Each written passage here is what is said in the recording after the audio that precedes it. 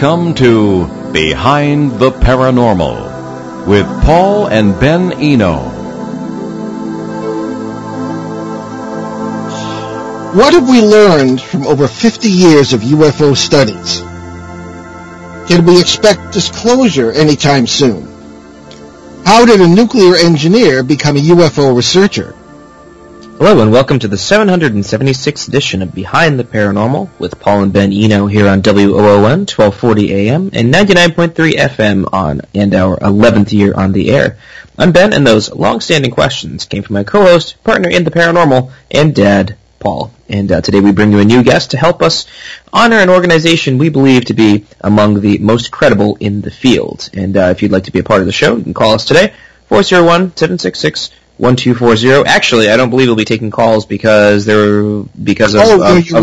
Yes, we will not be taking calls today because we are doing our show remotely due to the inclement weather. But we will check our emails and Facebook messages. Paul at BehindTheParanormal.com for those. Very good. Jan C. Harzan, oh dear, who wrote this script, has been executive director of the Mutual UFO Network, or MUFON, since 2013. Holder of a degree in nuclear engineering from UCLA, Jan worked for IBM in the information technology sector for 37 years. His interest in UFOs began when he was 8 years old and read an article about Major Donald Keogh, a U.S. Marine Corps aviator and prominent UFO researcher of the 1950s. During his involvement with MUFON's leadership, he has been prominent in strategic planning and in creating the Case Management System, or CMS, used for UFO reporting, tracking, and investigative follow-up. Follow-up. Last time I'm having peanut butter for breakfast. Follow-up. He lives in Newport Beach, California, where he comes to us today via Skype. So, Jan Harzan, welcome to Behind the Paranormal. Thank you, Ben. Thank you, Paul. I appreciate it. Great to be here. Yeah, I hope I was accurate. I'm sorry about that slip-up. That's ridiculous. It's not for... Well, maybe Marzan. That sounds maybe from where I'm from. I'm not sure. Mars. I don't know. Yeah, Mars, Pennsylvania. Okay, exactly. So Ben, take us away. So, Jan, you and your brother had a rather profound UFO experience, which kind of helped to lead you into the field. Can you kind of give us an overview of what happened? Sure, absolutely. My brother and I, my brother was one of these guys who was into electronics and building things at a very, very young age. I mean, I like to tell the story that he was fixing the neighbor's television sets when he was 8 years old. He's a year younger than me, always had a brain for electronics and things like that. And so we were always very interested with the newspaper articles and magazine articles that would come to the house back in the early 60s about these UFOs that were being seen. And they, of course, then they called them flying saucers. And we got talking about it one day, and we decided that one of these craft, they're probably using some kind of a electromagnetic propulsion field to get from here to there. And so we designed a craft, a 30-foot craft with 3 pulsed electromagnetic engines on it. We were going to build this in our backyard. We were just little kids at the time, so it kind of was more fantasy than fact. But about 30 days after we started this whole project and read something in a article in another UFO magazine, one of these craft showed up in our backyard. So my brother came in at 6:30 in the morning, got me out of bed, and said, "There's something going on outside my window in my bedroom." And I said, "Well, did you look out to see what it was?" He said, "No, I didn't." And I said, "Well, let's go take a look." So I was at one end of the house, he was at the other. We walked back to the end of the house where his room was, looked out. There was no commotion at the window at that time, so we turned around, and I said, "Well, why don't we go out in the backyard and see what's happening?" Now, it was about 6:30 in the morning, and I'm thinking it's about April, because right before the time change, so the sun was already up. It was bright outside. And we went out the back door of the garage and into the backyard to the end of the house to look back at his window, and there was nothing there. And so I'm thinking he's just, trying to pull one over on me at 6:30 on a Saturday morning. Why get me out of bed? And we turn around to go back in the house, and there 30 feet from us, hovering 10 feet off the ground, is this landing craft with 4 landing gear on it, making a humming noise like a transformer on a telephone pole. And we were just affixed, staring at this object. So the first thing that went through my mind was, oh my gosh, these things are real. Here's a craft in our backyard flying, 10 feet off the ground, literally frozen in the sky where it was. And then the second thought I thought was, well, this thing looks like it's man-made. And the reason I had that thought go through my mind was between the landing gear on each side, there were crossbars that kind of scissored. They had a scissoring function. So as the landing gear would be compressed, the scissoring function would cushion that. And in the center of the scissors, like most scissors, there was a bolt or a screw to hold the scissors together in the center. And but then I started staring at the craft, and I noticed that it was completely seamless. So the next thought that went through my mind was how do they get in and out of this thing? There's no windows, no doors. It's like one complete seamless piece of metal around this. It was like a water tank. I always tell people it's like if you took a brick and you blew it up to 8 to 10 feet long by 4 feet wide by 3 feet high and completely smoothed it, so it was more like a tank. That was the craft. It was bright orange. It was very, very ornate. Bright orange. It had blue corrugated landing gear, black suction cups on the bottom, and brown crossbars. So it almost looked like someone had painted this with their little paint set. And I had the feeling if I picked up a rock and threw at it, it would have bounced off the craft. I mean, it was a solid craft. So we're looking at this thing, and I said to my brother, I'm going to go in the house and get a camera. And I went to go into the garage and go to the house, and we'd locked ourselves out of the back. So he's in the backyard watching this thing, and I'm in the garage now trying to get into the house, pounding on the door. Eventually, my older brother, who'd been asleep, got up and opened the door for me, and I ran in, got the camera, ran back out. By the time I got to the backyard again, my brother was now standing up on our swing set. He climbed up the slide ladder and was standing on the top, staring off to the west. And I asked him, I said, where'd it go? What happened to it? He said, well, it just was frozen in the sky for a second there, and then it started to drift to the west, and then just shot up over the horizon. So that's my experience. I can't say that it's not ours or that it's extraterrestrial per se, but it was a craft that defies explanation. And the one thing I will say is if we had that technology back in 1965, because that's when the sighting happened, I don't know why we're not seeing it today, 54 years later. How old were you then? I was 10 at that time. Okay. My brother was 9. All right. Wow, and you were building UFO. Well, we're trying to build a craft, but the funny thing is, after that, we lost all interest in building that thing, which was interesting. Yeah, I don't blame you. Move over the Searle family, I would think. Ben, what? I guess we're going to ask about the history. Yeah, I guess Yeah, okay. Yeah, can you give us a brief history of MUFON and how MUFON research kind of came out of the 1950s and 60s? Sure, absolutely. Well, there were a handful of gentlemen, about 6 or so, who were working with APRO back in the middle 60s, and the Lorenzens ran a very centralized organization, and one of those individuals, Walt Andrus, had gone on a TV show to talk about a sighting down in his neck of the woods, and they admonished him for doing that, and basically said, no, you can't speak, only we can speak for APRO, Aerial Phenomena Research Organization. So he and a number of other gentlemen got together and started at the time it was called the Midwest UFO Network, because it encompassed 6 states in the Midwest. I believe Illinois, Minnesota, Missouri, and the states surrounding their area there were part of this original group. Well, it wasn't too long before other states and other countries called them and said, hey, we'd like to join your little group. And so it became the fact they needed to change the name because it was Midwest, so they changed it to the Mutual UFO Network.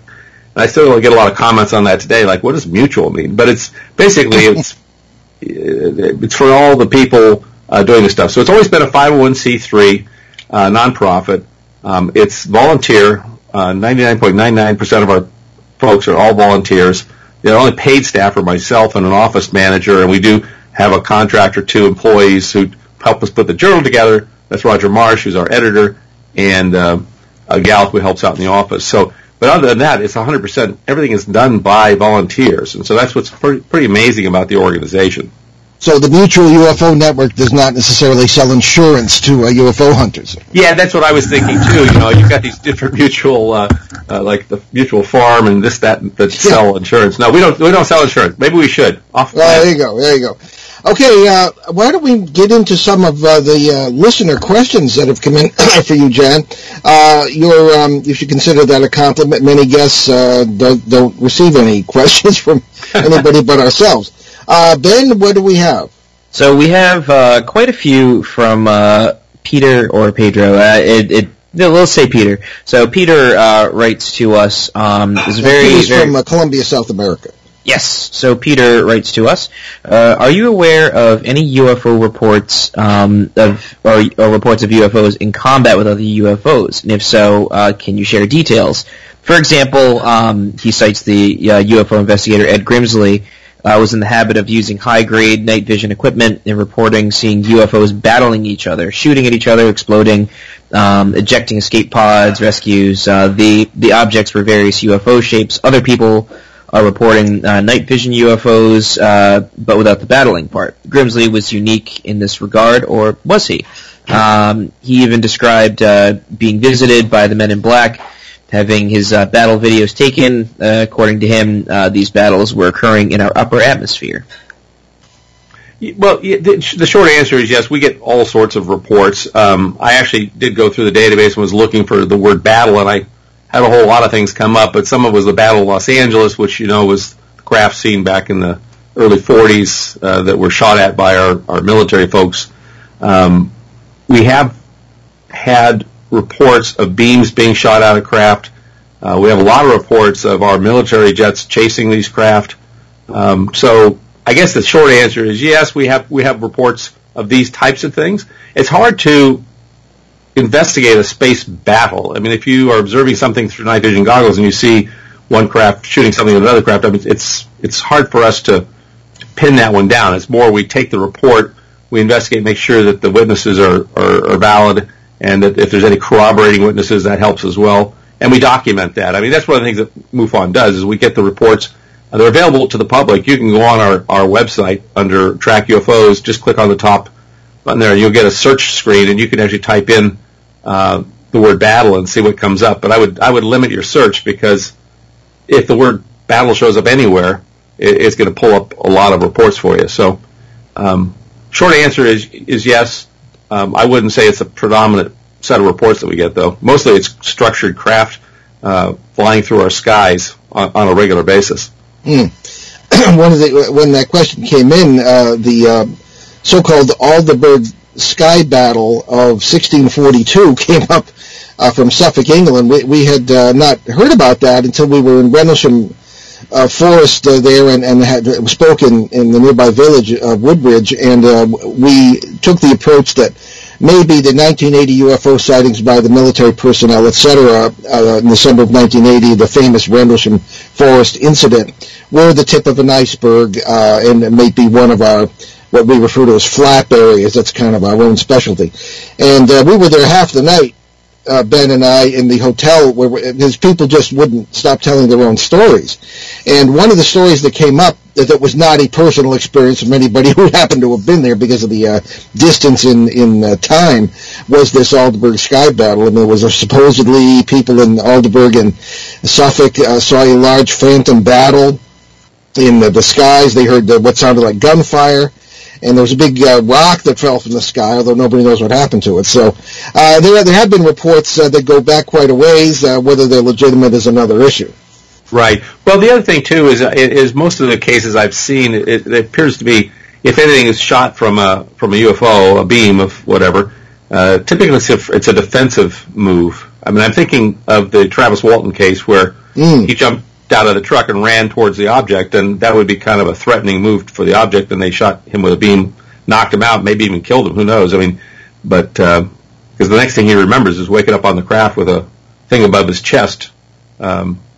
I would think maybe healing him from whatever they did to him. So yeah, it's we get these cases, we get reported. I think what people don't realize is we get 500 to 1,000 cases reported to us a month from all over the world. Wow. And we have some 600 active field investigators that are assigned to go track down those cases and try to figure out and then put their report in a database for us to have. So it's a lot of work. I mean, I don't think people realize how much work gets done, and it's all done with volunteers, which is a whole another challenge, but they do a great job. It's amazing, yeah.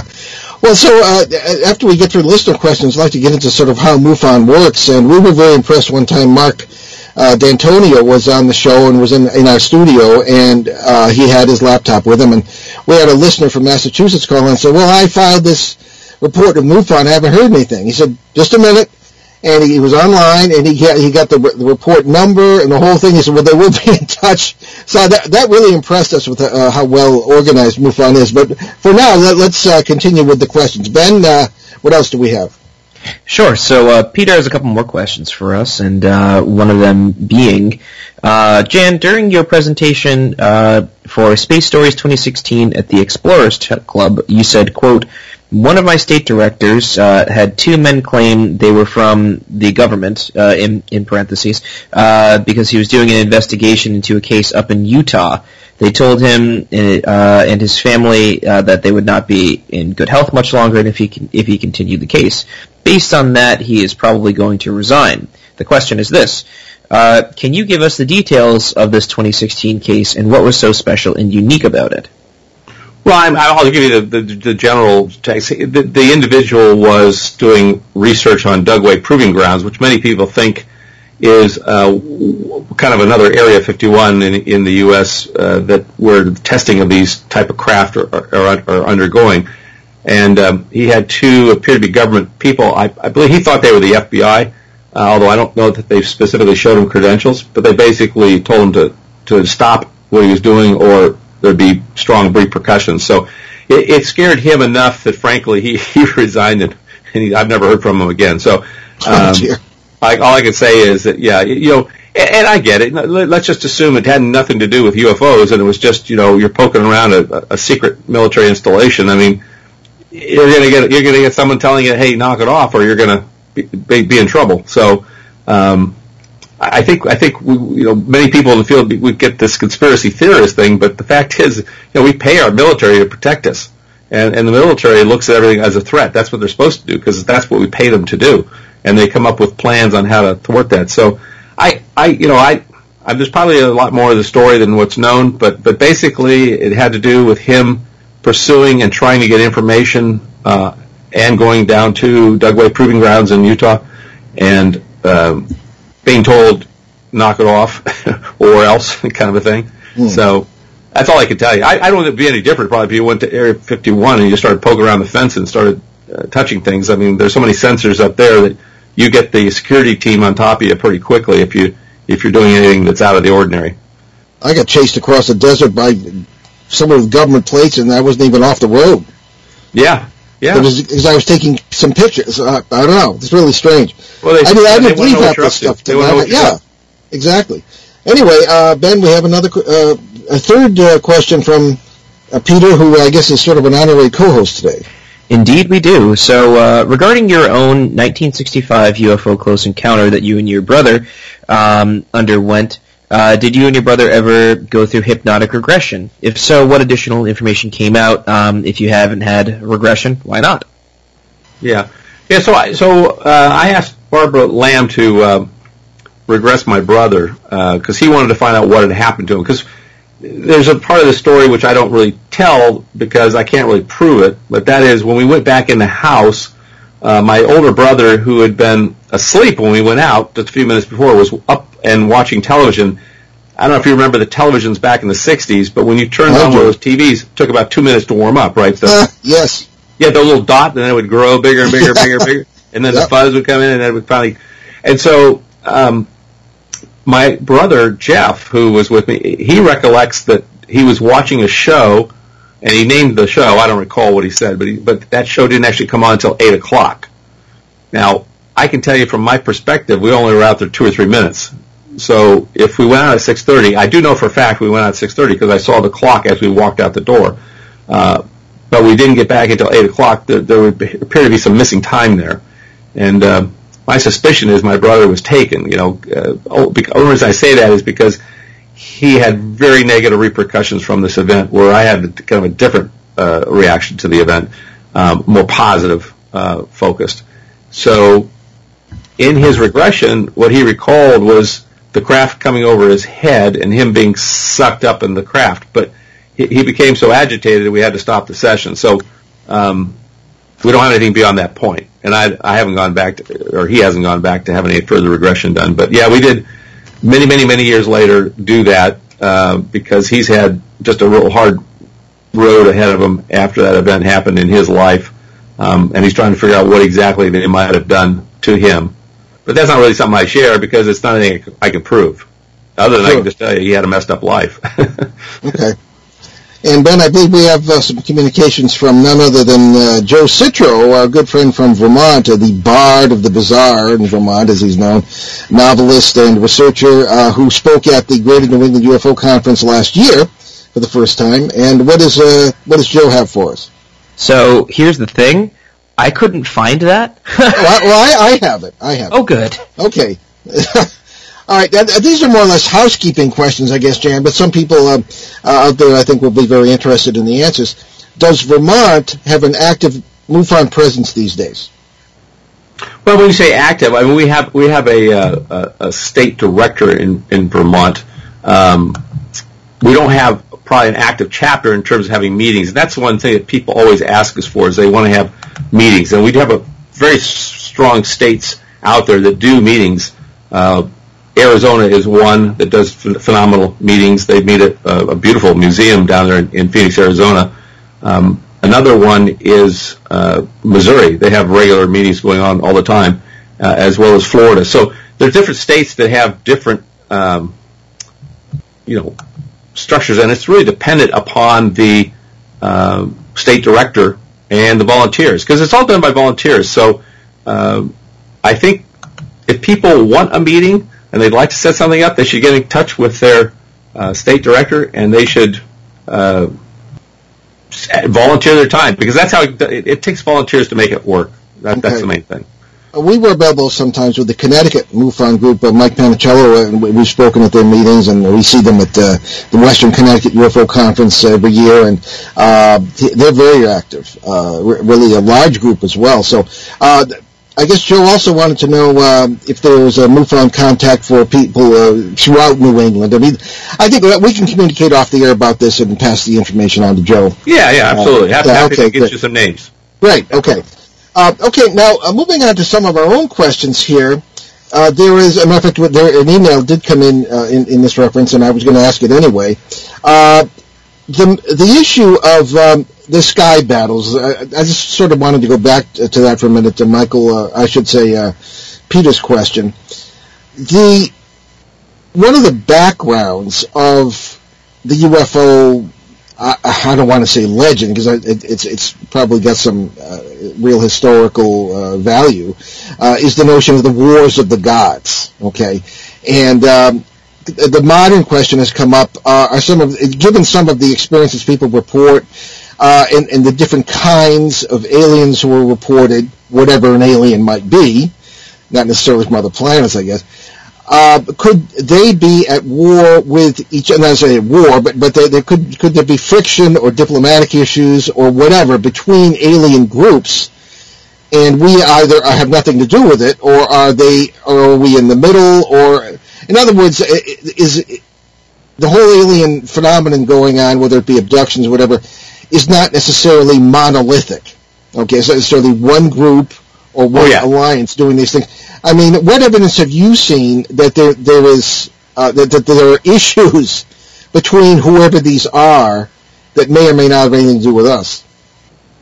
Well, I personally haven't seen any, but that doesn't mean there isn't some conflict between different races. I mean, I imagine we have dozens, if not hundreds, of races visiting Earth based on the feedback we get from witnesses and experiencers who are telling us what these beings look like. They're come in all shapes and sizes, right? So I think that's the exciting thing. We had the announcement back in 2017 in the New York Times that the Pentagon is interested in UFOs, which says these are real. I mean, they've been denying that they're real for years, but now all of a sudden we find out they have a program. They've been carefully watching this whole thing. I call that disclosure. I mean, that's really disclosure. Now, I think what most people are looking for now is confirmation.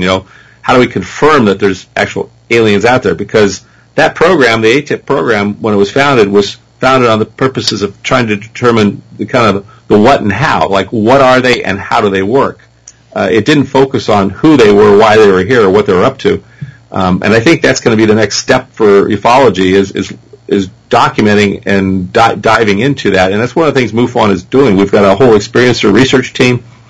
We're setting up our front end to CMS so that we can start taking those reports from the public, and we want to collect the data and make it available to people to. It's just like we do UFO reports today. Who's seeing these things? Who's having entity contact? We get a lot of people reporting to us through our experiencer survey, which is on our website under the ERT. We've done shows on that. What's that? We've done shows on that. Yeah. With Kathleen Marden. Yeah. Yeah, exactly. With Kathleen Marden, who's the niece of Betty from Betty and Barney Hill. Right. And then Dr. George Medich, who's back there out of Philadelphia. We get probably 5 to 10 reports a day from people reporting non-human entities in their bedroom and or, running into them on the roadway or things like that. And not all of them are associated with a UFO. So, you have to ask yourself, what are they? Who are these non-human entities, or what's causing them to be seen? But we're trying to collect the data, and we're trying to get the information and make some sense of it, because I think that's what the general public's going to want to know. Once they come to firmly understand that these craft are flying around our skies, the next logical question is, who are they? What do they want? Why are they here? And I think it's a very simple answer. I mean, it's I'm talking to, and I'm on a distribution list with a number of physicists who are working on faster than light travel, and I've been given estimates of 20 to 50 years before we're actually, now, many believe we're already doing this in the black world, but in 20, 50 years we'll be doing it in the white world, where we'll actually be doing interstellar travel. Well, if we're now out in space 20 to 50 years from now, which isn't that long, that's a blink of an eye, really, if you think about human history, and we're circling above a planet in a solar system far away, whether it's in our galaxy or another galaxy, and we look down on that planet and there's indigenous life walking around or doing whatever it's doing, and we go down and interact with that life, and they're not yet to a point where they too are space traveling, we then become the aliens.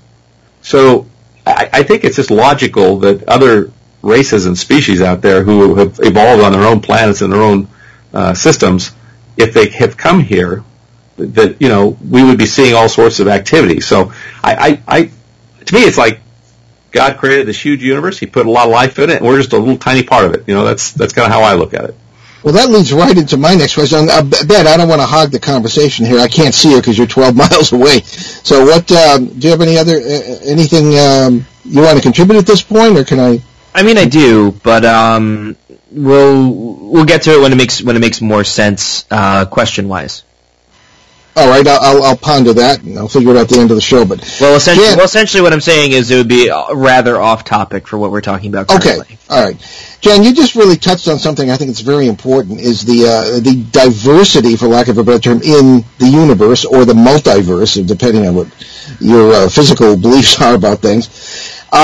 There are possibilities that I think do not fit within our narrow paradigm. We seem to approach, certainly in the beginning of the UFO phenomenon, and I bow to your superior knowledge of the history of this field, they were visitors from other planets. What else could they be? Right. The craft we see in the skies were nuts and bolts, things like this, and that's entirely plausible. Okay, but there have been ideas suggested since then. We'd like to get your thoughts on. For example, that maybe, and this gets into the whole disclosure thing, and we've gone round and round on this show with several disclosure advocates on this. What if the truth, maybe in quotes, is so horrible or terrible or threatening that it should be kept secret? That being said, if the government does come out with disclosure, who believes the government? I mean, I think it's naive to expect complete and full disclosure, or even that it be accurate disclosure. Yeah. So go ahead. Well, so let me address that last question first, and then go to the other one. We had Lou Elizondo, who was the man who ran the Pentagon's ATIP program for 10 years, who's now left government service and has gone to the TTSA folks down in Encinitas, California, under Tom DeLong. We had him speak at our symposium and kind of share what he knew about the ATIP program. And he said something very telling. He said, well, first off, he said, you guys got it right. If you go to our website, MUFON.com, and play the video, it's on the front page, you'll see him talking like, hey, you guys had it right. And and I applaud you for all you've done and all the arrows you've taken all these years from people calling you crazy, because you were right all along. They're real, right? But the thing he said that really struck me was, he said, I know a lot of you are waiting for the government to come out and make a big announcement. He says, but the thing you need to understand about government, and he's not speaking as from the government, he's just saying, I'm telling you how it works, is it's not the purview of government to satisfy the idle curiosity of its citizens. It's the purpose of government to protect its citizens. And when you really wrap your mind around that comment, you say, okay, well, that's why, President Trump or President Clinton or President Obama or whoever was, president hasn't stepped up to the podium and said, hey, guys, guess what? We're being visited by all these, because they don't see that as their job to fill us in. But an organization like MUFON, being a nonprofit and run, all of our funding comes from the public, we can do research on it and put the research findings out there, as can other people. I mean, so I think it's important that credible research come out here, because I suspect that if there was ever anything coming from the government, it might be a little bit tainted, but that's just my personal opinion, because there's always an angle they're trying to sell, right? Whether it be we need to protect ourselves from these bad aliens and we're going to build $1 trillion in weapons, or whatever the answer might be, and we might say, well, I look at it this way. We've got, when I grew up, Russia was at that time, the USSR was our big enemy. We had all these missiles pointed at each other. They were just horrible people. I mean, those Russians, we can't trust them, blah, blah, blah. Even today we hear that too. But yet today, and many people don't realize this, today, the only way our astronauts can get to the International Space Station is on a Russian rocket. That's right. We fly them over to Russia. They get on a Russian-built rocket into a Russian-built craft, a spaceship, and they are rocketed into space to the. We for 8 years have not been able to put a man in space. I mean, I don't think people get that. It's like crazy. Yeah. And we're depending on our arch enemy from 50 years ago, who was going to blow us up and put us in the smithereens to do that. So now, does the military and the government and things still look at them as an enemy? Well, I mean, you can just watch the news and you can see that, my gosh, they're doing this and they're doing that. I won't get into the politics of things, but it's like we can't trust these guys. And yet, I can go down to my local Fashion Island shopping center, and there are Russian people all over the place. They're coming here visiting, and we have people going to Russia, people taking vacation. So it's kind of like that thing, like, maybe someday we'll have open relations with these extraterrestrials, whatever form they take, being that that's what they are. But still, we have a government that operates on a standpoint of trying to protect its citizens, and that's what they do. That's just what they do. They've been doing it since the beginning of time.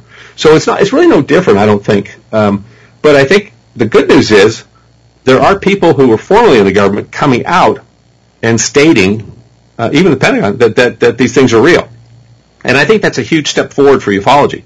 I mean, when you've got government folks coming out stating unequivocally, not part of a UFO group, these guys are doing it on their own, that the craft are real, that they represent advanced technology, and it's not from this planet, that to me is disclosure, period.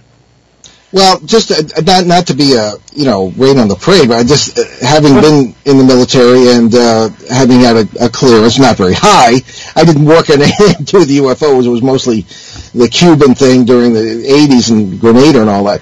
But still, I mean, there's always an agenda when anybody from the government comes out and seems to be revealing a secret. Oh, absolutely. I'm still a little skeptical. Yeah, I get what you're saying, and I'm sure you're right, but there may be another layer to it that isn't quite as. Oh, I'm sure there's 100 layers to it. Yeah, absolutely. But the first step forward, in my opinion, is all of us getting on board on this planet that we're not alone.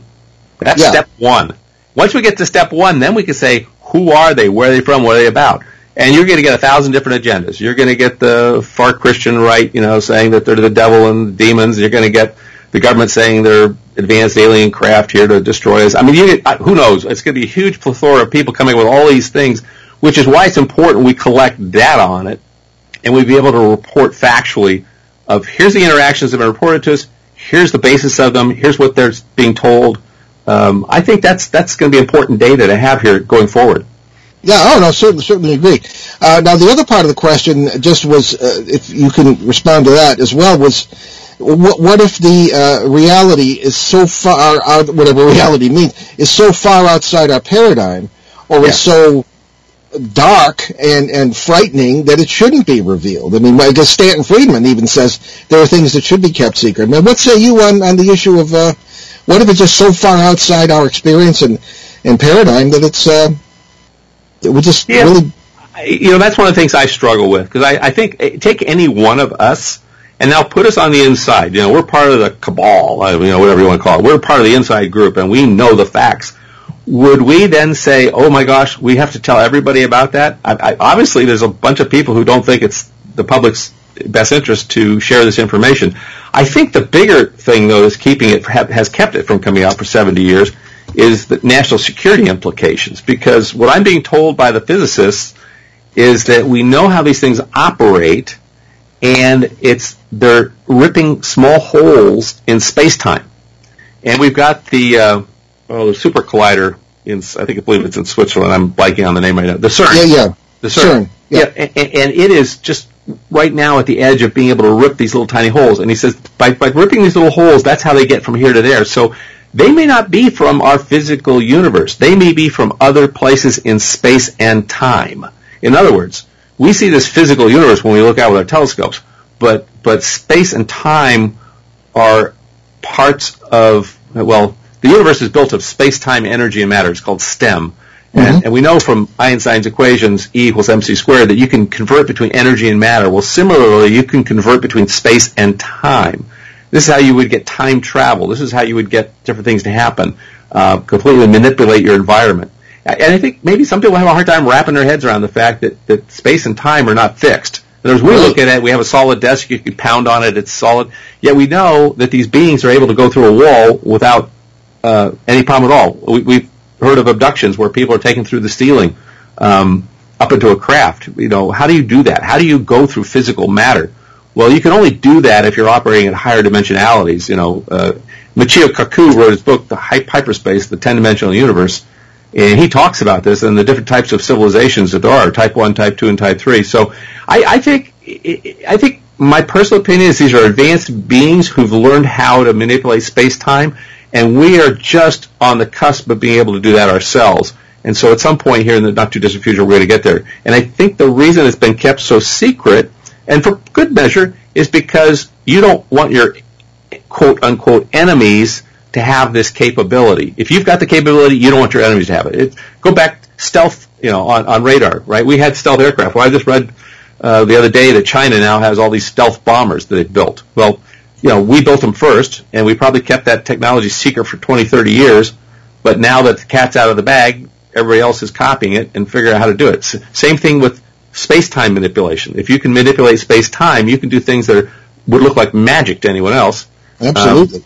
And you don't want your enemies, quote-unquote enemies, I'm talking of Russia, China, or whoever else is on the hit list, Iran, Iraq, Iran anyway, to be able to have this capability, because it puts you at a threat. It becomes a threat to you as a civilization. So, again, I go back to Lou's comments about it's not the purview of government to satisfy the idle curiosity of its citizen. It's the purpose of government to protect its citizens. And I think this clamped down secrecy we've had for 70 years has been about protecting the citizenry of the United States. And so, were they bad for doing that? I mean, you have to make up your own mind. Your question, like, if it was so horrible that we couldn't know about it, maybe we shouldn't let this stuff out of the bag. And there may be some parts of it that frankly would be so scary that we just scare the heck out of ourselves. So why make that generally known to the public? It's a good question. I mean, I've struggled with that myself. Like, what if I'm doing this and it's leading to a place that we shouldn't be? Exactly. Very, very excellent. One of the best responses I've ever heard to that question, actually. Now, the issue, and you touched on some of this in your response to the last one, Jan, was perhaps one could call it the religious aspect of this, or that people think these might be demons and everything else. And some of our listeners may be sick of hearing about this experience, but in the 1970s, when I was in the seminary, I was very surprised to run into a faculty this is Wadhams Hall Seminary in upstate New York. It doesn't sound like a Catholic seminary, but it was. And they were very sympathetic to my paranormal research, because I was working with a couple of priests and all. And I ended up working briefly with the diocesan exorcist there. Believe it or not, there really are such things. And I was, I just wrote a book about some of these things, and it's not published yet, but Schiffer's bringing it out later in the year. And in doing research for Chapter 1 on this, I dug out some old notes I had not seen in 40 years. And because I worked very hard to bury some of these memories. And I saw that 5 of the 7 people we worked with in the context of a state hospital up there, so St. Lawrence State Hospital, had UFO experiences and alien visitations. And I remember, and it all came back to me. I went to the priest at the time and said, isn't this significant? He said, look, these people essentially are bonkers officially anyway, because they're inmates at a state hospital. Don't pay any attention to that. And I wish we had, because there was no sense of a crossover phenomenon at the time. It was all theological, which I think was wrong. I don't think that was good enough. Although I think there were certainly paranormal things going on, I think their interpretation was wrong. And I just so that introduced me to the notion of a crossover phenomenon. And today, Ben and I will consult with several mutual friends of ours who are from MUFON, who have run into things on the opposite side, I suppose, things that would be called quote-unquote demonic phenomena taking place in the homes of people who've undergone abduction experiences. And people always expect me to say, because of the seminary background, aha, aliens are actually demons. Well, maybe the thing that folklore considers demons are aliens of some kind, because in close encounters, so to speak, with these things, in poltergeist cases, they're utterly alien, utterly other, utterly different. So, I mean, what's your idea about crossover phenomena, and is that being paid attention to in the MUFON community in particular, in the UFO community in general? Absolutely. I mean, we're looking at this very strongly. Within the experiencer research team, you kind of find, it's just like UFO reports. Some of them are IFOs, some are hoaxes, some of them are insufficient data, and some of them are just unknowns, right? Well, in the abduction phenomena, or the experiencer phenomena, because not everybody feels they've been abducted, even though they've had interactions with these other worldly beings, you find in a small number of cases, I don't know if it's 3, 5, 10%, there is demonic possession going on. And in those cases where we suspect that, we refer them to a Catholic priest to have an exorcism done and out of there. Now, but that doesn't mean that everything is demonic. I mean, you've got people people who have mental illness, like your friend was saying to you, and that's in the hospital. But then I often think to myself, I mean, they might be schizophrenic or they might be bipolar, and they're having these experiences. But I often think to myself, well, maybe if I was being abducted by aliens and they were taking me over the ship, maybe I would become schizophrenic too. I mean, maybe it would drive you to becoming kind of nuts, because there's no support system out there that would say, oh yeah, thank you for being aboard that ship, and MUFON's one of the few places people can go. I mean, there are other organizations that do this work, but MUFON is the one place people can go, and we will listen to them, and we will help get them the help they want, whether they want to be part of a support group and hear other people's stories in a closed, safe group, or whether they want to have a hypnotherapist to walk them through their experience and try to determine what happened exactly, or they want, maybe sometimes they're suffering from post-traumatic stress. This is my brother. My brother was, for years, suffered from post-traumatic stress from this event that we had, and didn't really get treatment for it. But I mean, there are people now coming back and saying, hey, I need help. I can't. Many times they can't talk to their spouse or their kids because they're afraid they'll be, put away in a mental institution. So they need someone else they can talk to, and that's us. So, yeah, there is a crossover, and we're trying to determine what that looks like and come up with the statistics to show that. There are a small number of cases that are I would say, demonic in nature, and we think we can recognize those and help the people get treatment for that and hopefully get rid of it. It's all over the map. I don't think it's 100% demonic. I know there are people out there, even within MUFON, who are espousing that this is completely all demonic. Oh, of course not. And I say to myself, I say to them, well, That may be so, but I said, that's not what the data is telling me. Why would a demon, or an angel, because we also get angelic encounters too, why would a demon need a physical spacecraft to come and travel around our planet? I mean, they're in spirit, right? So they should be able to go anywhere they want in spirit, not in a craft, a physical craft. And of course, the answer you get back is, well, but they do that to deceive us. They're the great deceivers. Okay, I get it. That's an easy answer. Yeah. I don't believe any of that anymore, Jen, I have to tell you. And I would be, not that I'm anybody who knows about what you should be doing, but if I were you, I wouldn't be referring people to clergy. First of all, I came to the conclusion early on that the whole demonic possession thing was wrong. Yeah. That was, it's a way for us to label something that is way beyond our understanding. It's a way for us to make ourselves think we understand it. Because the exorcisms half the time didn't work. I get the impression we were being played like bass fiddles, as we used to say, by these alien whatever who were not spirits in any form that I could ever recognize, which of course that's not even possible under the laws of physics. So I mean, there were issues there, and of course I'm 21 years old. Like they're going to listen to me about this, but I just. Clergy are not trained in this. The diocesan exorcists in the Catholic Church are presumably, but only in their very narrow interpretation of it. But I didn't want to get into this, and I don't want to lecture you. Well, no. But I understand exactly what you're saying, because truthfully, they're not trained in exorcism, but neither is MUFON. That's not something we provide as a service. But they're not even trained in any of this stuff, paranormal, if you want to call it whatever. But if you want to talk about this off the air sometime, I'd love to do it. I'd be happy to. And Kathleen Martin and her team are the ones really helping direct people to the resources they need to cope with what they're dealing with, and it's a much bigger problem. I sometimes wonder how many of our my brother, part of his thing was he got into drugs and alcohol because he's trying to medicate himself because he's had this traumatic experience. Sure. And so in trying to get him, which he's now healthy and off the drugs and everything else because we've got him fixed, but and treated. I found that there's this whole community out there of these houses and things that people are going to basically deal with their alcoholism and deal with their drug addictions and things like that. And I wonder just how many of those people in those homes have had UFO alien encounters, and that's what drove them to the drugs and to the alcohol. It's a comment I'm making, but it's probably something worth someone doing some research and study on. Maybe something I'll do. Well, that kind of brings up something that I was going to bring up about half an hour ago, but I decided not to because it was off topic. But now it is on topic. So I guess this kind of brings up the whole idea of perspective, yeah? So really when it comes down to all of this, each individual experience is based on a perspective in which it's experienced. For example, you, Jan, had a very obvious outcome that was different from your brother from this whole thing. You had a very positive experience, he had a very negative experience.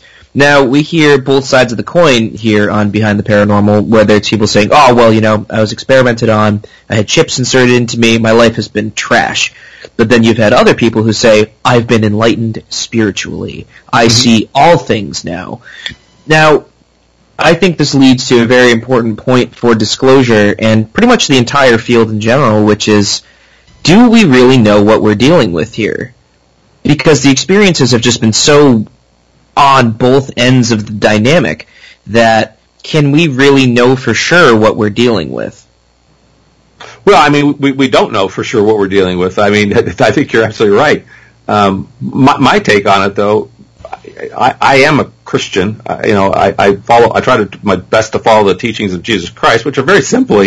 Be connected to God and then serve your fellow man. And that's basically what he came here to teach all of us. That's right. It is very simple. It's very simple. It's very simple. People get wrapped up around the axle on religion, and religion is a man-made. It doesn't have to do with what the Bible says or what Jesus came to preach. But what I was going to say is that God created a huge universe. He may have created multiple universes. He may have created, and I frankly, I believe that. I believe that there's a lot more than what we know and what we believe. And he put the blueprint for life everywhere. And so we're just a small part of that blueprint, and people get so wrapped around because our paradigm, our belief system is we are it. We are here on this little planet. It's the little blue-green planet. We're an island unto ourselves. There's nobody else out there. And that's just not the case. The case is there's life everywhere. And some of it's embodied, has body, 2 legs, 2 arms, a head. And some of it's not embodied. I mean, you've got people channeling stuff from everywhere. You have to be very careful channeling things because you never know what you're channeling. But absolutely. But yeah, so this to me is exciting. Like I say, oh my gosh, it's not just my little house here and my little picket fence. It's like there's this whole new world out there that we can embrace. And for some people, that's going to be very scary, and for other people, it's going to be very exciting and enlightening. So that's kind of where I come from. Yeah, I'm afraid we're almost out of time here, but Jan, tremendous conversation, and we wanted to give you a chance to talk about where people can find out more about you, where they can find more about MUFON or websites, etc. So please go ahead. Absolutely. They should go to MUFON.com. That's our website. On the track bar there at the top, you can do look at a research. We've got I would report into our annual reports, which have some of our best cases for the last 5 or 6 years that we've been documenting. For your gentleman in Vermont who wanted to know a chapter, if you just run your cursor over the join button and down the fifth one down is find a chapter, you click on that, and he can see who the leadership is in each of the states that he's interested in. I'm happy to have him call me, and we'll get some things rocking and rolling there. And then mostly under Track UFOs, we've got a live UFO map, which is our incoming reports as they happen. I would just caution people that we can pretty much rule out about 70% of the cases after careful investigation. So these are raw reports coming in. But you can also search the database. So if you just tap on Track UFOs at the top, it'll pull up a search screen, and you can do searches on things like Battle or whatever you want to search for. So the information's all there. It's publicly available, and we are a 501c3. We depend on people becoming members, donating what they can, buying something from the store, and or attending our symposium, because that's 100% where our funds come from. Okay, great. And we have about another minute. Unless I'm wrong, Ben. I'd love to hear your thoughts on where the future is going to take the UFO community, UFO research. Well, I hope the future, and I think the future will take us into this whole discussion of who's the intelligence behind these vehicles. I mean, we've known for 70 years that these craft have been coming here. I mean, anybody in the field has been sure for at least that long that these craft are real. Stan Friedman's been out there 60 years preaching UFOs are real. We've known that. Now, as of 2017, we've got confirmation that even our government understands that and believes it to be true. I think the next step is to move into this, what are they? And I think it's going to cause a crazy amount of discussion, and it's going to be all over the map. I would like to have the facts and the data to back up what people are saying, because just based on what you believe, that's interesting, but it's really where are the facts? And that's what MUFON's about. It's collecting the facts, collecting the data, and talking from an intelligence standpoint about the stuff rather than from a belief standpoint. Sounds great. Well, Jan Harzan, tremendous conversation. Thank you. You're welcome to stay with us for the rest of the show. We're just going to do some announcements, and we're going to proceed from there. Just remind everyone that we will not have a video today because we weren't in the studio, but we will have, within the next few days, an audio MP3 in our archives where you can find over 800 shows from our times on the years on the air. So, Ben, take us away, please, here. The announcements, if you would. I will not. Just kidding. For any unusual friends or relatives whose tastes run to the weird and unexplained, try giving autographed copies of our books. Our latest titles include Behind the Paranormal, Everything You Know Is Wrong, and Behind the Paranormal 2, Bigfoot, Mothman, and Monsters You Have Never Heard Of. They're available from online retailers and in many stores, but autographed copies, you must go to our online bookstore at BehindTheParanormal.com. Our first event of 2019 will be the 4th Annual Book Lovers Author Expo at the Cumberland Public Library in Rhode Island on Saturday, February 16th from 1 to 4 p.m. There will be many other southeastern New England authors of both fiction and nonfiction, and we will not make a presentation, but we'll meet and greet and sign books. Information is at cumberlandlibrary.org. And on April 23rd, we'll be back at the Town of Prospect Senior Center in Connecticut for a presentation, and we'll keep you posted on details as they develop. And the place is a lot more exciting than it sounds. I mean, tremendous people, crowds we have there, and really, really active seniors, and everybody else. It is open to the public. So, and right after that event, we will, let's see, what have we got there? Oh, yeah, we're going to be at the X-Filers United 2019 convention set for the 26th to 28th of April at the Crown Plaza Hotel in Warwick, Rhode Island. And we won't be there for the whole weekend because we have other things, but we will be presenting on Saturday. And this is a fan convention covering all areas of the paranormal, so check that out, and I think you'll really enjoy it. My next book, Dancing Past the Graveyard, Poltergeists, Parasites, Parallel Worlds, and God, will be published in hardcover this fall, and we'll keep you posted on the release date. And also, don't forget our show website, BehindTheParanormal.com, where you can find over, a bunch of shows, including over 800 free recorded shows from our 10-plus years on the air, including our 4.5-year run on CBS, along with special shows and podcasts. Okay, so I think we're just about out of time here, so there we go, because we're all in remote locations. We'll leave you this afternoon with a thought. Oh, actually, Ben, we should say what's on next week. Oh, yes. So next week we have Anthony Peake. That's January 27th here on WOON, 1240 AM and 99.3 FM. And Anthony Peake is one of our favorites. He is he's going to give us a look at the prophetic and magical thoughts in the life and work of 20th century British novelist J.B. Priestley.